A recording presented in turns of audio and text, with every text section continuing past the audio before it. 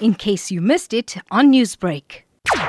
I'm not surprised at all. In actual fact, it was kind of expected. I think Judge Koen made the right decision. It implies that the matter can now proceed in the normal course of events. Well, the trial date has been set for April 11th. In his ruling, Koen says that the Supreme Court of Appeal had dealt with these arguments in the 2017 application to have the charges reinstated. And then he further stated that a full bench of the Pietermaritzburg High Court also dealt with it during Zuma's application for a stay of prosecution.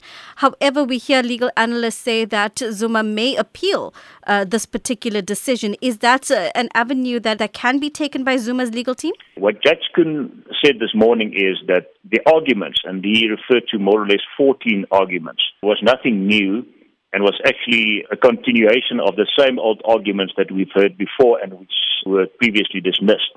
That was the one issue that he raised. The second one is that he said, in any event, most of the arguments once again boils down to so-called hearsay evidence, which is, as a general rule, inadmissible in law. So that is purely with regard to the merits of the matter.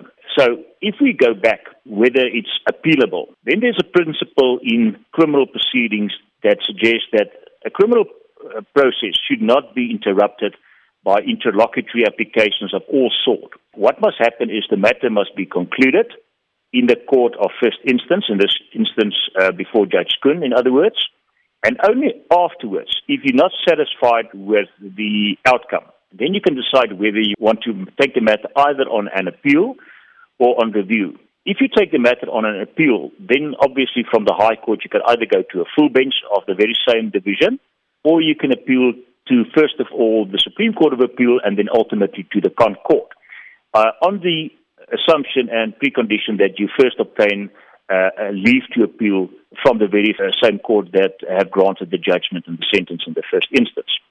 So those things can happen in future and nothing can prohibit any person to pursue that avenue. There's also the principle then what we call review. Now, a review can only take place where there was a serious irregularity of proceedings.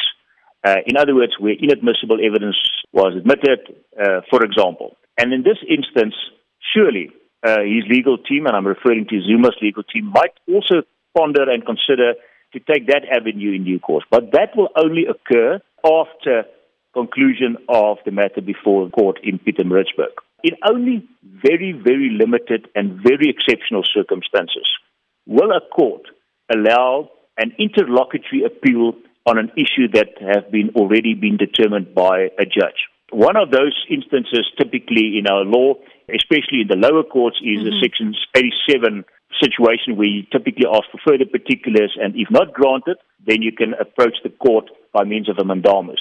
Not applicable in this instance because we are already past the stage where he pleaded to the charges. So in my view, it's not going to be tolerated by Judge Koen or entertained, and I cannot see that as a possible avenue, at least not before the matter has been concluded in Pietermaritzburg.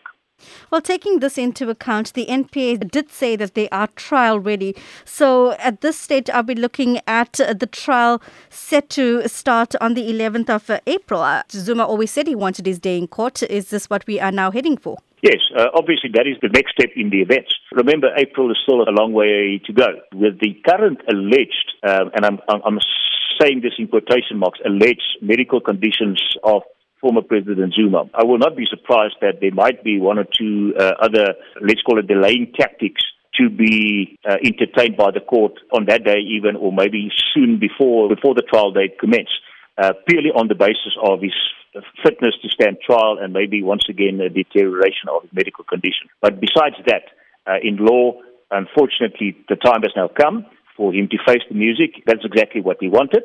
So now is his opportunity then to allow the trial to continue accordingly. Newsbreak, Lotus FM, powered by SABC News.